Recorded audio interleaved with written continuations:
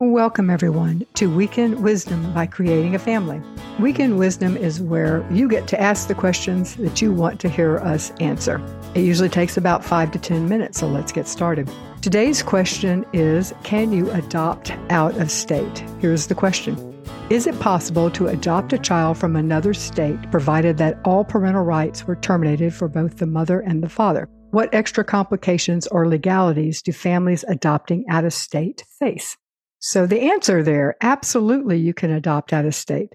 But first, in answering this question, we need to separate the different types of adoption. We have domestic infant adoption, and then we have foster care adoption. And it's possible to adopt a child in another state with both of these types of domestic adoption. So I'll first address the answer to private domestic infant adoption.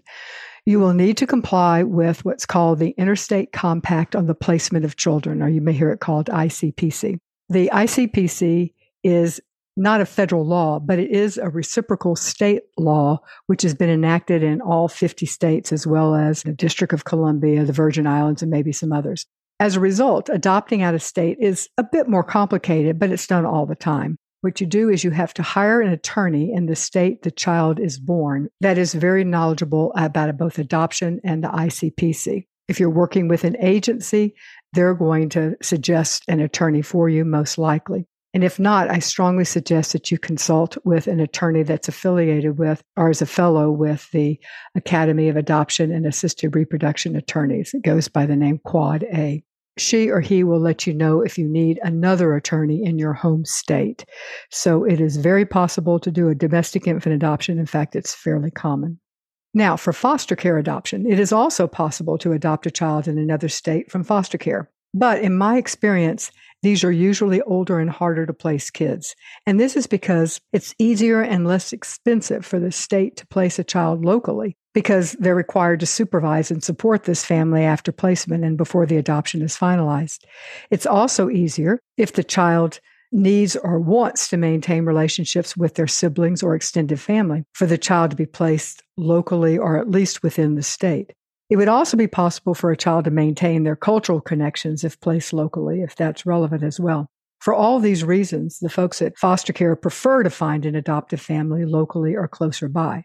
However, if they can't find a good fit close by, they often extend their reach to other states. And you can find such kids and youth at websites such as adoptuskids.org, and they have a call-in number that can help you.